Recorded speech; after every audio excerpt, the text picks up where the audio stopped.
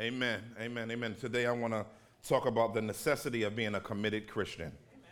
The necessity. Somebody say necessity. Necessity. Yeah, necessity of being a committed Christian. Let's go before God. Thank you, Father, for your mercy and your grace and commitment that flows from you. And God, as we dive into this time, thank you for what you're doing in our midst. People committing to the local church, people committing their lives to Christ, people committing to service, people committing to represent your reign where they live and dwell. And so, God, I pray that this would be a nurturer, a clarifier, and an encouragement to what that means to grow and to look more like you. That's what the goal is to be shaped and formed in the image and likeness of Jesus Christ. That's what it's about. And so, God, give us clarity from your word. We need clarity from your word. That's what the teaching moment, that's what the preaching moment is for. That's why you told Timothy through Paul to preach the word in season and out of season. In other words, never stop doing it. And so that's what we want to do today. So let the words of my mouth and the meditations of my heart be acceptable in your sight, oh God, our strength and our Redeemer in whom we trust. And help us not to just be hearers of the word, deceiving ourselves, but nurture us and be the potter of our souls that we can be effectual doers of your word. In Jesus' mighty name we pray. Everybody agree with that said? Amen. Amen. You may be seated. You may be seated in the presence of the living God. It's in our time, we are in a time of shifting standards. Shifting definitions of all different types of things in our world. And what we find ourselves in is in a society and in a place where people want to change things and nurture things in life based on their view of it versus God's view of it. And so I remember having people in my life and people around me and even family members who would be, together with somebody for years, living with them for like 25, 30 years, never getting married, having kids, buying a house together, sharing credit and all of these different things. And you'd ask them, man, why in the world would you just never get married? They said, well, our commitment to each other is better than people who say they're committed to each other. So what we did was we didn't get married so it wouldn't mess up our commitment. I was like, oh, okay, okay. Commitment messes up commitment. I don't understand that, but okay, that does make some kind of sense. It's many of us who have started things in our life that God has pushed us into and called us into, but we don't finish them that way God wants us to finish them or finish them at all because of an issue of commitment. I remember being in school and not studying for a test, and several of us didn't study for the test, and the whole class did bad, and the teacher was mad at us, and the teacher ended up grading on a curve, changing the standard because of our lack of commitment.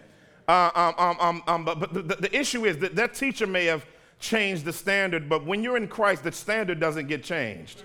When you come to know Jesus Christ as Savior, God is trying to bring you up to the standard, not bring the standard down to you. See, being a believer is about what Christ has done by fulfilling the standards, so that we can walk in his fulfillment of the standards. In other words, Jesus doesn't dumb things down to bring us up. My father in ministry tells a story about his son at 11 years old said, Dad, I want to show you that I can dunk the ball. And he said, man, dunk the ball. He said, okay. He brings him in and Shorty grabs the ball and goes and does Air Jordan jump, boom, slams it, and it's like, wow, that was impressive. The only problem with that is that he had told the janitors at the church to lower the goal so that he could be able to dunk the ball. And so Pop told him, he said, listen, we're not going to lower the goal. What I'm going to do is I'm going to raise the goal back up to 12 feet, and you begin to practice and build up your muscles so that you can begin to get to the point where you're able to slam dunk. In other words, he didn't want to make him think he was accomplishing something by lowering the standard for him to be able to dunk. He says, let's bring you up to the standard, not the standard down for you. And the problem with many of us as Christians is we want standards brought down to us. We want relationship standards to come down to where we are. We want sexual standards to come down to where we are. We want gender standards to come down to where we are. We want the church standards to come down to where we are. We want the Bible standards to come down where we are. We want masculinity to come down to where we are. We want biblical femininity to come down where we are. We want economic standards to come down. Everybody want to deal. In other words, everybody in their life wants things to be brought to them versus them being brought up to it. And so commitment is God's call in our life for him to bring us along to his standards. In 2 Peter chapter 2, 2 Peter chapter 2 verse around the 2 Peter chapter 2 around the 4th verse, it says, in your faith, add to your faith moral excellence. Moral excellence means that we can be committed to a standard. When you become a believer, God gives you the wherewithal and the audacity to be committed.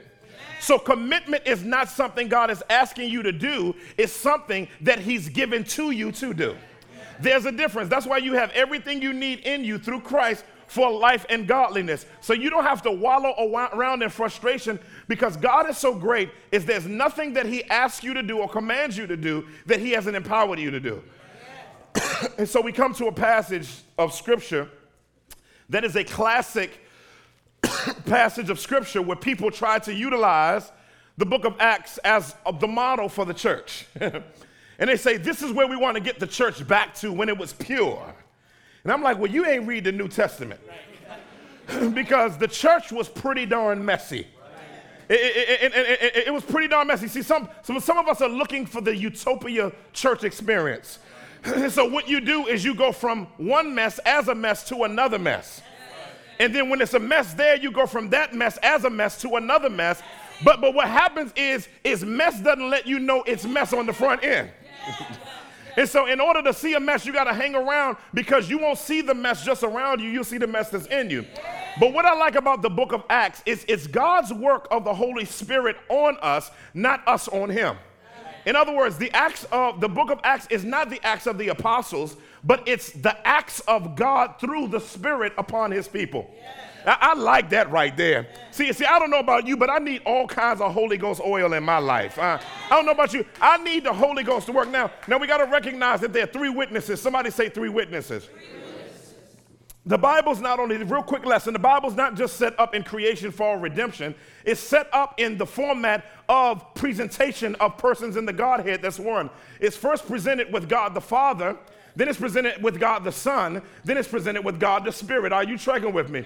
So in Genesis to Malachi, even though we see theophanies of Jesus and epiphanies of Jesus, ultimately, God the Father is the vast communicator of all truth between him and man in the Old Testament. But then throughout the Gospels, the first person of the Trinity hands the baton of vocalizing the voice of the Godhead over to God the Son. And the Bible says, and the Word became flesh and dwelt among us, and we beheld his glory, glory as the only begotten of the Father, full of grace and truth. Then it says, no one has seen God except for the only begotten God of the Father, who is explaining him. Jesus Christ came to explain all that God was talking about in the Old Testament so that we can see it more clearly and have it fulfilled in him. But then in Acts chapter 1, Jesus Christ steps on a cloud and he surfs to heaven, and he just tells them to go in Jerusalem and wait on the promise from the Father. And so what happens is now on the day of Pentecost, the ghost of God comes in and baptizes the entire church into the body of Christ, so that now that the activity of the Godhead is mediated through Christ by way of the Spirit. So what you have is God the Father first, then you have God the Son second, and then you have God the Spirit. Now, the blasphemy of the Holy Spirit, this for free, is rejecting the last witness of the Godhead. So if you reject the Spirit, you can't get saved. Help me today. And so the last witness of the Godhead, when he pulls back, it's all over, family. And so we come here to this passage of him in his working in the church in its infant state. And Luke is talking to Theophilus so that he can get a good framework of why his faith should be placed in Christ. That was in the book of Luke. Acts is a continuation functionally of the book of Luke.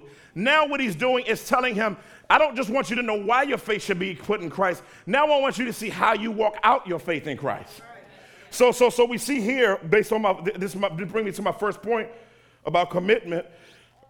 God's people are called to definitive commitment. Somebody say definitive. God's people, we are called to definitive commitment. It's interesting as I go through this passage and we go through this passage and I look at these verses and I've read them pantheons of times, but I'm just noticing one of the most simple things in the verse that really is the shaper and definer of the entire book. When you look at verse 42, it says, and they devoted themselves to the apostles' teaching, the fellowship, to the breaking of bread, and the prayers. This word "the" here is very important for what it's defining for us. This is not an authoress for my English majors, but it's authoress, meaning that it has a definitive article there to clarify something as being distinct. The reason why it's distinct is because we are people that have been all over the place, and we need some things defined and clarified. In other words, when God came on the scene through Jesus Christ, and Jesus Christ came past, your boy John said, "Behold the Lamb of God," not a Lamb of God. Those are two different things. See, a lamb is what was in the Old Testament, but the Lamb defines and shuts down the need for anything else.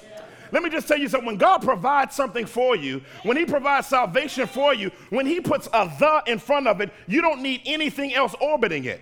Or you miss your shouting moment, because this is what shuts down idolatry in your life. If you recognize that everything that God has created is a "the," everything that Satan tries to manufacture is "a." Because "a" is many, but "the" is definitive. "The" points to this definitiveness and stability. "A" has you all over the place. "The" gives you clarity and focus. "A" has you tossed to and fro. "The" stabilizes you in the midst of mess. "A" has you all over the place on sinking sand. If you recognize that everything that God provides is definitive and different than everything that you ever had, once you have his, there's nothing else like it ever again. Let me see if I can make it plain, because y'all looking at me like a deer in headlights. I'm a burger connoisseur. I'm a burger connoisseur. I have an anointed palate for burgers. Just letting you know right now. All right, and a burger that redefined my palate. It's sometimes you eat something and it shifts your palate. You know what I'm saying? It's shifting of the atmosphere of your palate. Amen. So I went to Max Brenner's on 15th Street. And first off, I love the wings there. Amen. The smoky ones with the sauce on them. Amen. I like that. But they have a Max Brenner burger there. Now they have a regular USA grade A beef. That's good meat. But then they have Kobe beef burger. And so I got I said, they ground some Kobe beef. You know, that's the finest beef in the world. That's a $10 burger. It better be good. Amen. So I got my burger medium, not well done, but I wanted there to be some flavor coming out of it. I want a beefified ministry. Amen. And then what I got on it is crumbled blue cheese to melt just a little bit on it. Then lay and fold over the applewood bacon. Little bit of barbecue sauce, pickle on the side, toasted bun on it, clad down. So and then they got a nerve to put a little onion ring on top of it. So I pull, a burger's big when they put a toothpick up in it. And so I took the toothpick out and I smashed, and anointing just came out of it, right? Oil just came out of it. And then, come back. And then I bit the burger.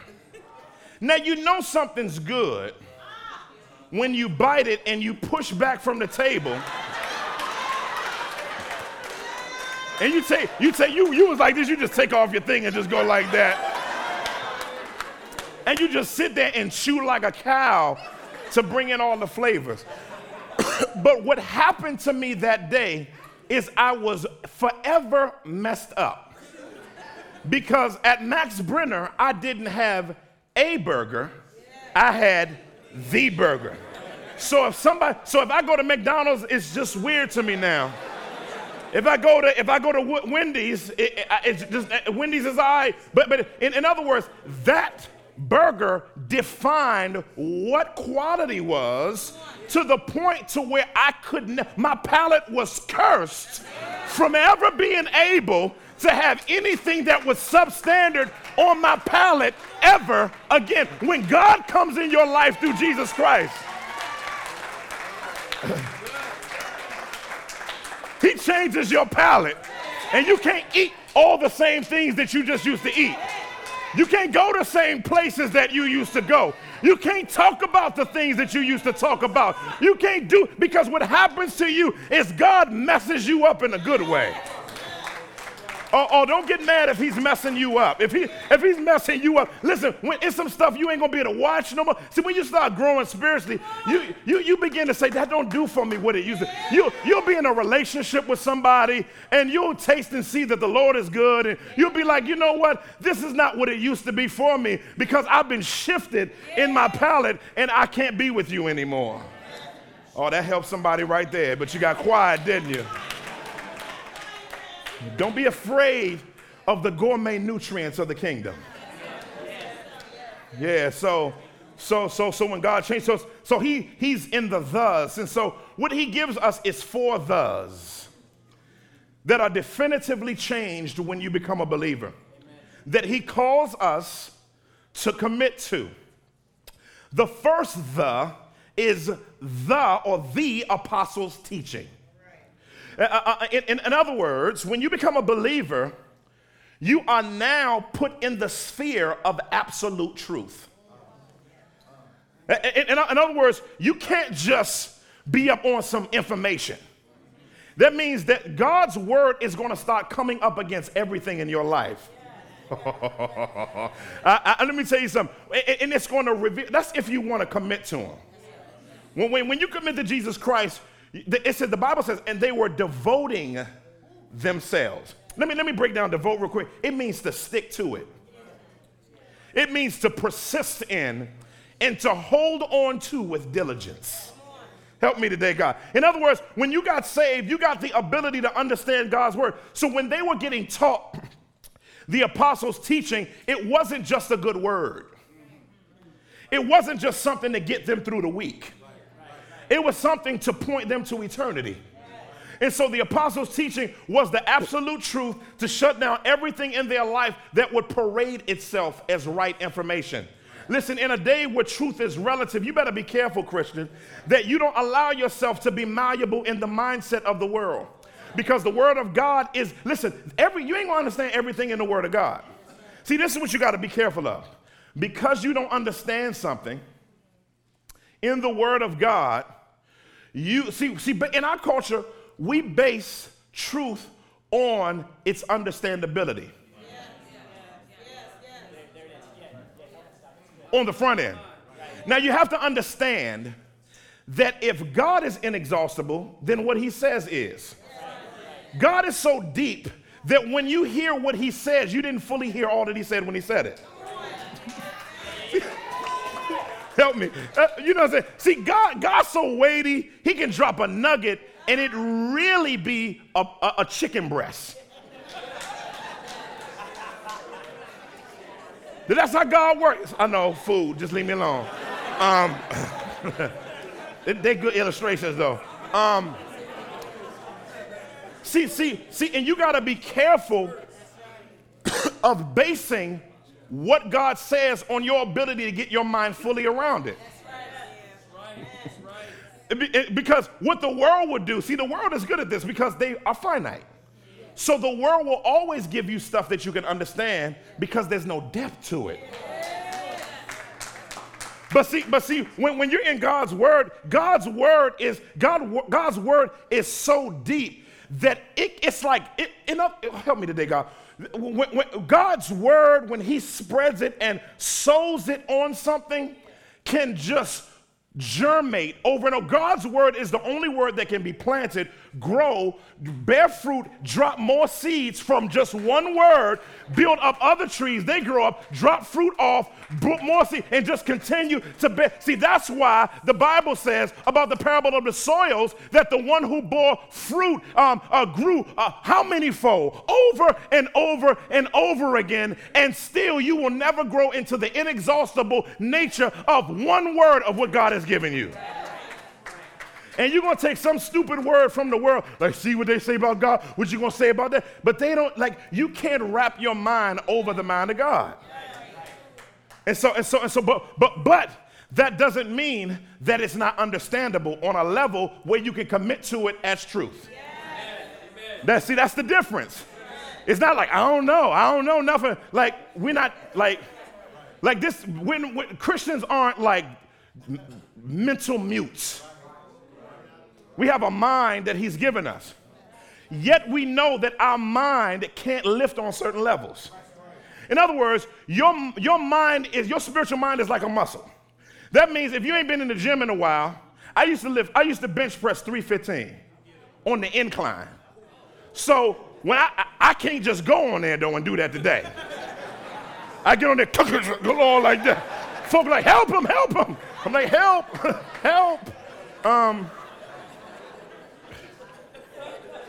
My muscles haven't gotten up to the weight class yet, but they have to lift on its level. That's the same way your spirit is about the word of God. As you grow in lifting the word of God, you grow in the bandwidth of what you can receive and understand. Yes. And so they were committing themselves to the apostles' teaching, not just doctrinal regurgitation. Because some of us like doctrine. We want to say, I like this church pastor. You know, and I listen to y'all. My old church, I just listen to you because you may go off on me one day. So, my old church, see, I like you, Pastor Mason, because you treat the well. I'm like, okay, we'll see in 5 years how you treat me, and you go somewhere else and talk bad about my old pastor. That's me. But anyway, that was for free. But but what's interesting is many of us like a sound word informationally, but not practically. It's called healthy doctrine, not just because it's right. It's called healthy doctrine because it's medicine for your soul. To bring health, not just to be health. And so when he said they were committing themselves to the apostles' teaching, they were committed to being healthy. See, to be a Christian, you got to commit to being healthy. And before you can get healthy, you got to admit you're sick. You got to admit that something's wrong with you. See, some of y'all probably, you don't know, ain't nothing wrong with me. I'm all right. I'm blessed and highly favored. Listen, y'all know, I'm going to tell you, I'm hurting. I'm frustrated. Listen, because you can't get healed without admitting. Go to the doctor and you got a cold and tell him, he'll say, why are you here? The Lord is powerful. You'll be like, huh? Why you come here? You know what I'm saying? Why you come? That's the same way it is to come to, why are you going to come to the gathering of the saints? To hear from what you don't need to be healed from. And so what they were committing themselves to when they committed themselves to the apostles' teaching was not just doctrinal implantation, but lifestyle transformation. I got to move. We can stay on that for a while. Next, they were committing themselves to the apostles' teaching. Let me just say this. Matthew 28, verse 20 says that Jesus said, when disciples are being made, I want you to teach them everything that I've taught you. That's very important. That means that the apostles were beginning the trajectory for them understanding the full-bodied nature of all of the Word of God.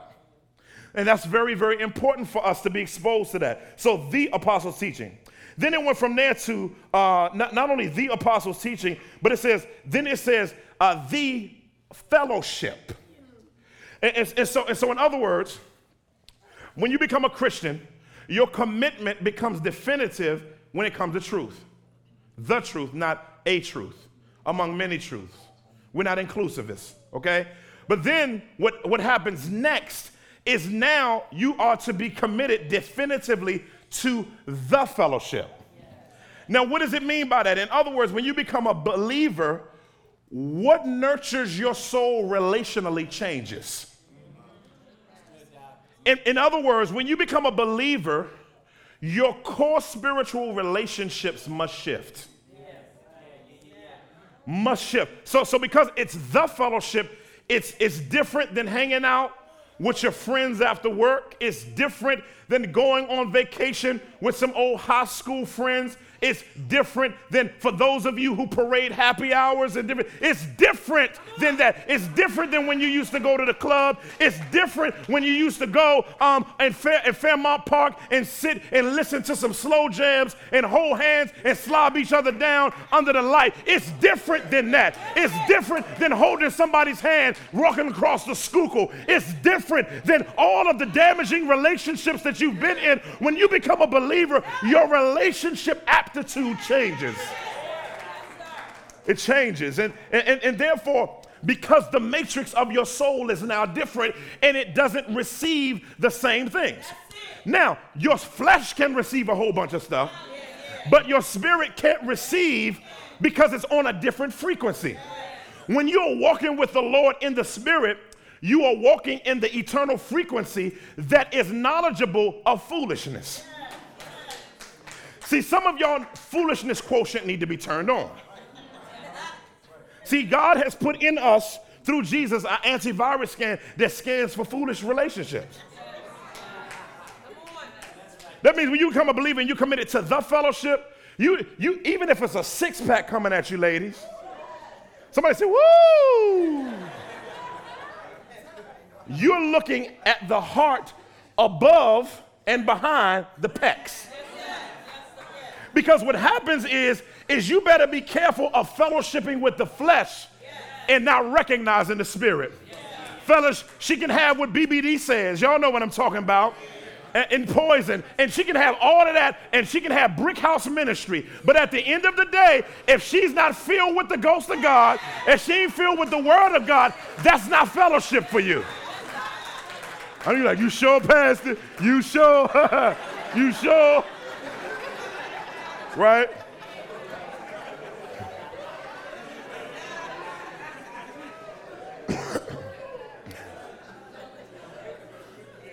That means you allow yourself to be put in challenging scenarios with godly people who ask you hard questions, things that you don't want to be asked. I hate the dudes that hold me accountable sometimes. I hate them because they'll ask me anything. I want to just take all their teeth out with my fist, just go through their spinal cord. But you know what? I know I'm just being, I know I need healthiness. So I'm confessing so I can get healed. Now, you can look at me funny if you want to. But when they talk to me, I am so angry with them. Because I'm like, how are you going to just call me out like that? But then when I back up, I'm like, that was good for me, man. You know, and that's what the fellowship does. The fellowship does it. The fellowship also encourages you beyond you going to be all right. See, everything going to be all right ain't a word. That ain't a word. You need, when you're going through something, everything's just going to work out. I'm like, that ain't what, like.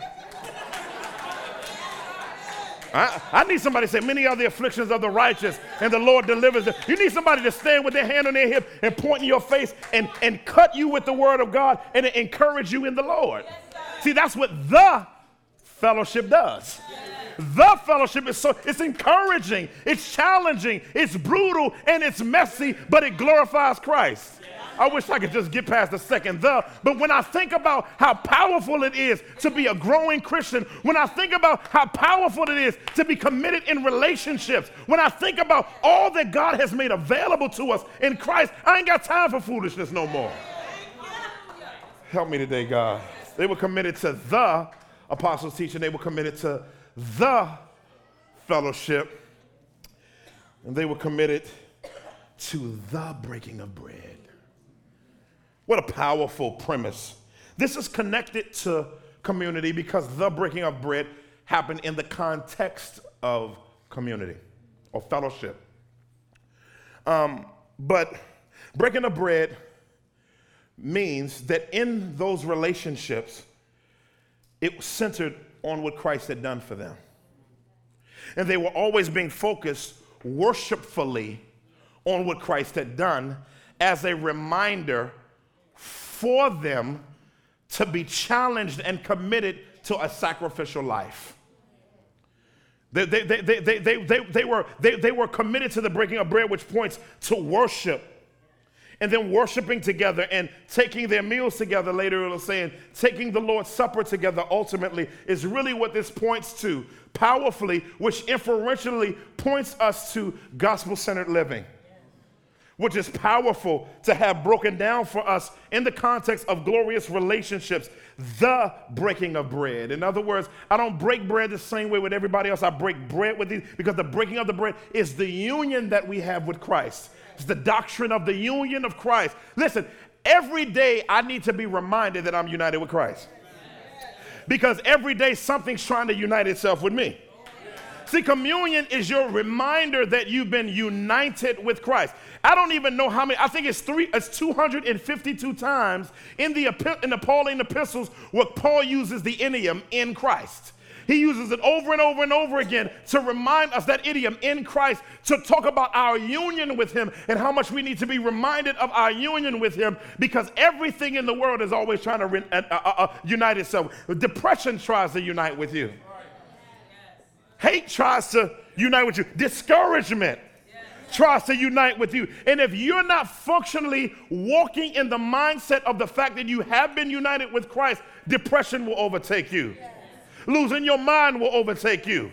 Needing money and more money and greed and all it will overtake you if you're not walking in a constant mindset. I'm in Christ. Finally, I gotta move. I move. So they were committed to the apostles' teaching. They were committed to the fellowship. They were committed to the breaking of bread. Finally, this is powerful. They were committed, and you got to understand the book of Acts to recognize this last one, the prayers.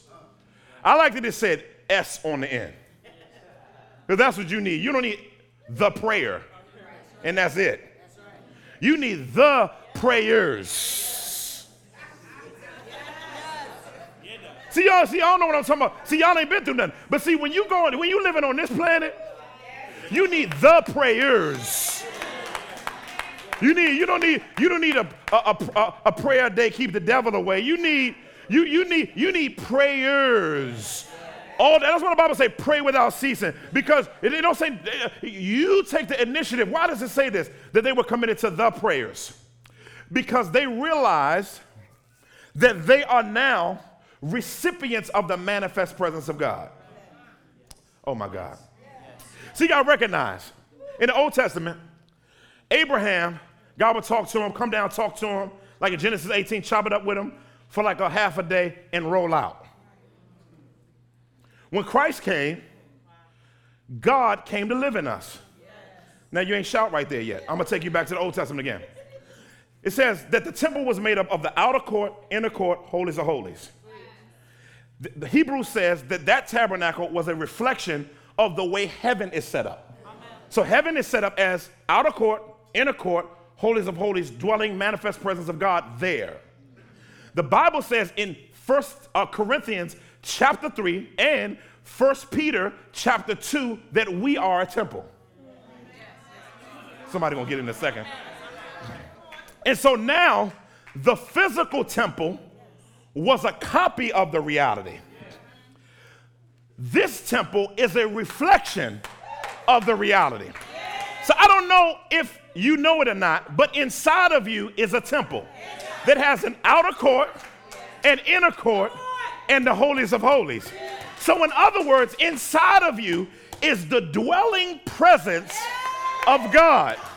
Okay, y'all looking at me funny like I'm not in the Bible. 1 Peter 3:15 says, set aside Jesus as Lord in your hearts. What is the holiest of holy of your hearts? Your mind, your emotions, and your will. His dwelling presence wants to dwell in the place of your core values. When you pray, you are asking God to dissipate your lack of commitment to him and push you in your commitment to him, because when you pray, it shakes stuff up. Okay, see, y'all, because help me today. Because we don't, help me God, we're more cerebral, we don't recognize this. Help me today. But the Bible says in Acts chapter 4, verse 31, it said, and when they came together, they began to pray, and the place that they were in was shaken. No, they didn't shake it. It's because their recognition of God's presence. God was like, I like it when my people come together. So what he did was he shook the building that they were in. You should have shouted on that part. But see, y'all think I'm making up stuff and being eisegetical in a descriptive passage versus prescriptive. So let's go on over to another place. The Bible says that Paul and Silas, when they were locked up, prayed and sang praises unto God. What happened? And the foundations was shaken. In other words, when believers get serious about the fact that you are the holies of God, you can live in the manifest presence of God. Who wouldn't want to commit to a life like that?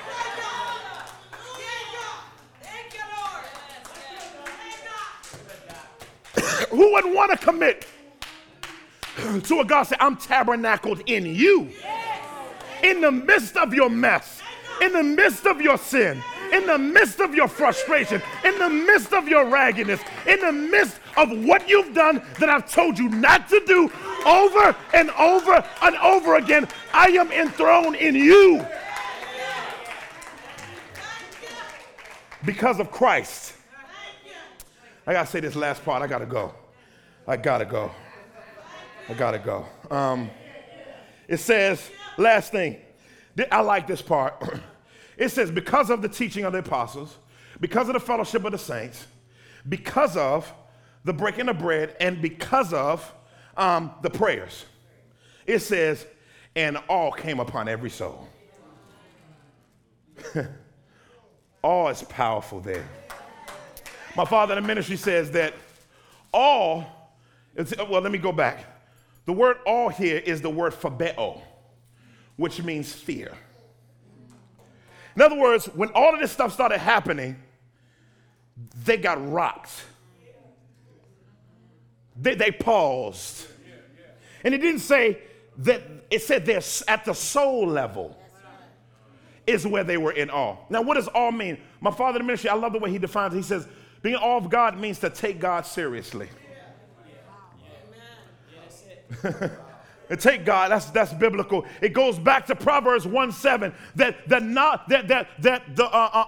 it says the beginning of knowledge is awness of God, or the fear of God. In other words, our lives are taken seriously when we pull close to the means of grace that he's provided from the word of God, the fellowship, prayer, and breaking of bread, recognizing that we're in Christ and living in that reality, walking in the manifest presence of God, being in relationships where we encourage and challenge, and taking the teaching of the word of God is not just a doctrinal statement, but a doctrinal lifestyle. And when that happens, you're rocked. Begin to stand back and look, and what it does for you is to say, what in the world am I doing?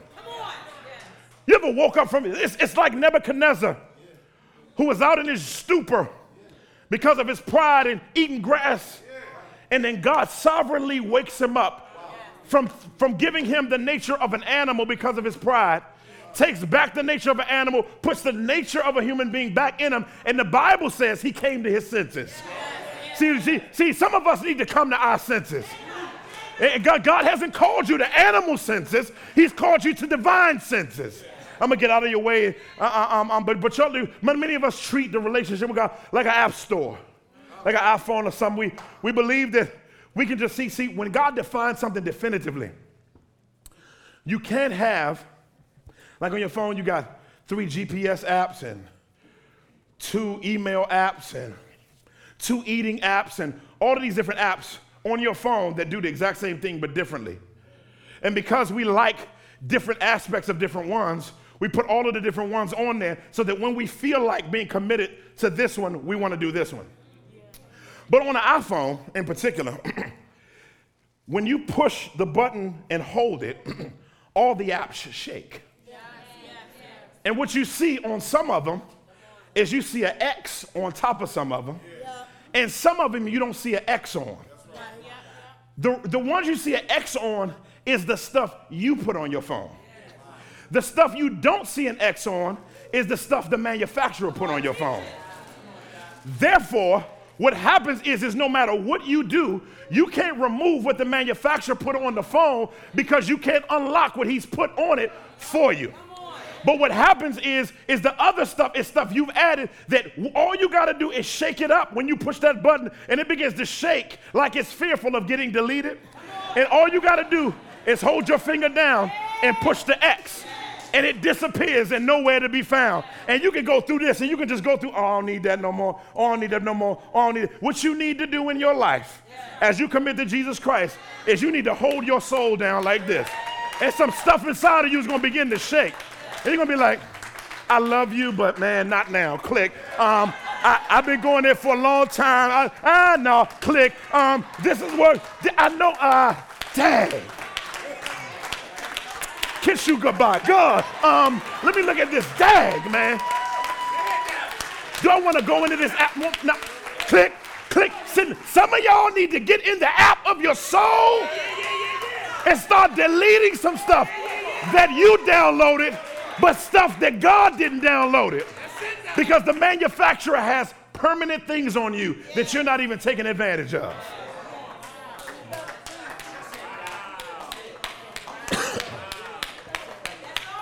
When you going to take advantage of all God giving you through this great salvation?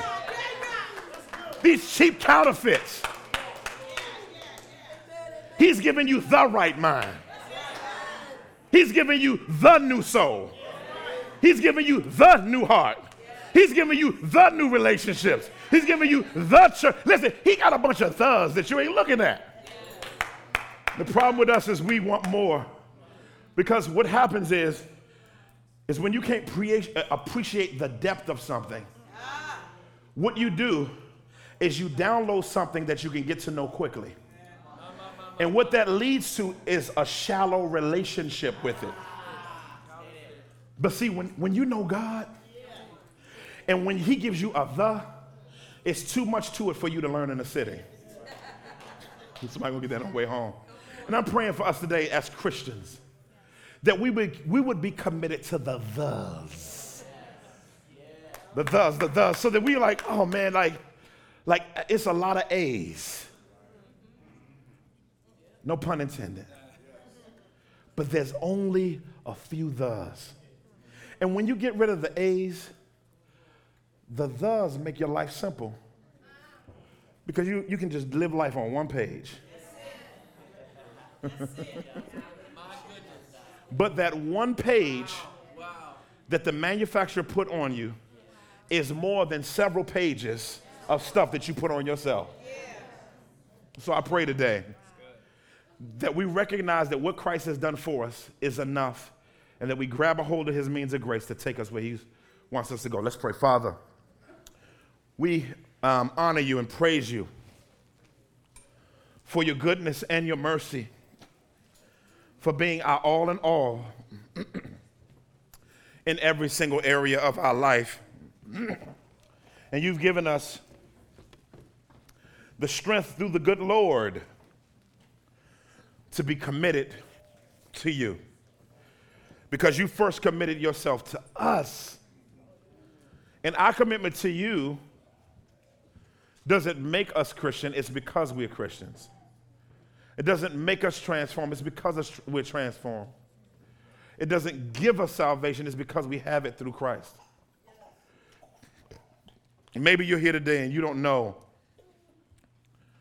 the Savior, the living God, for the great salvation. If that's you, we love to talk to you about what it means to go from spiritual death to spiritual life.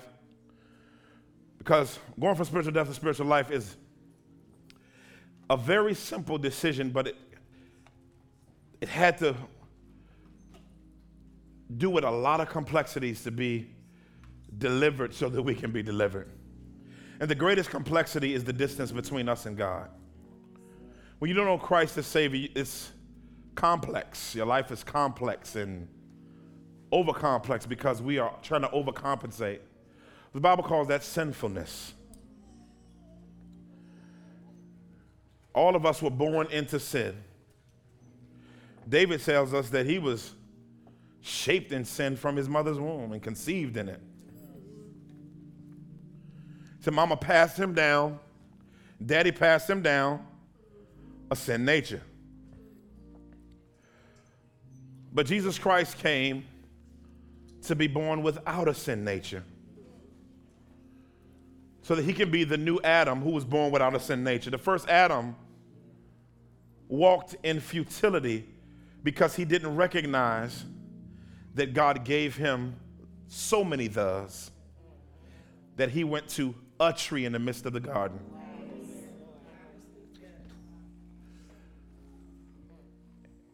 And many times we don't realize that God has more for us than the very one thing we focus on. But just as a tree separated man from God, Jesus Christ hung on a tree as the fruit of heaven so that we could be reconnected to God.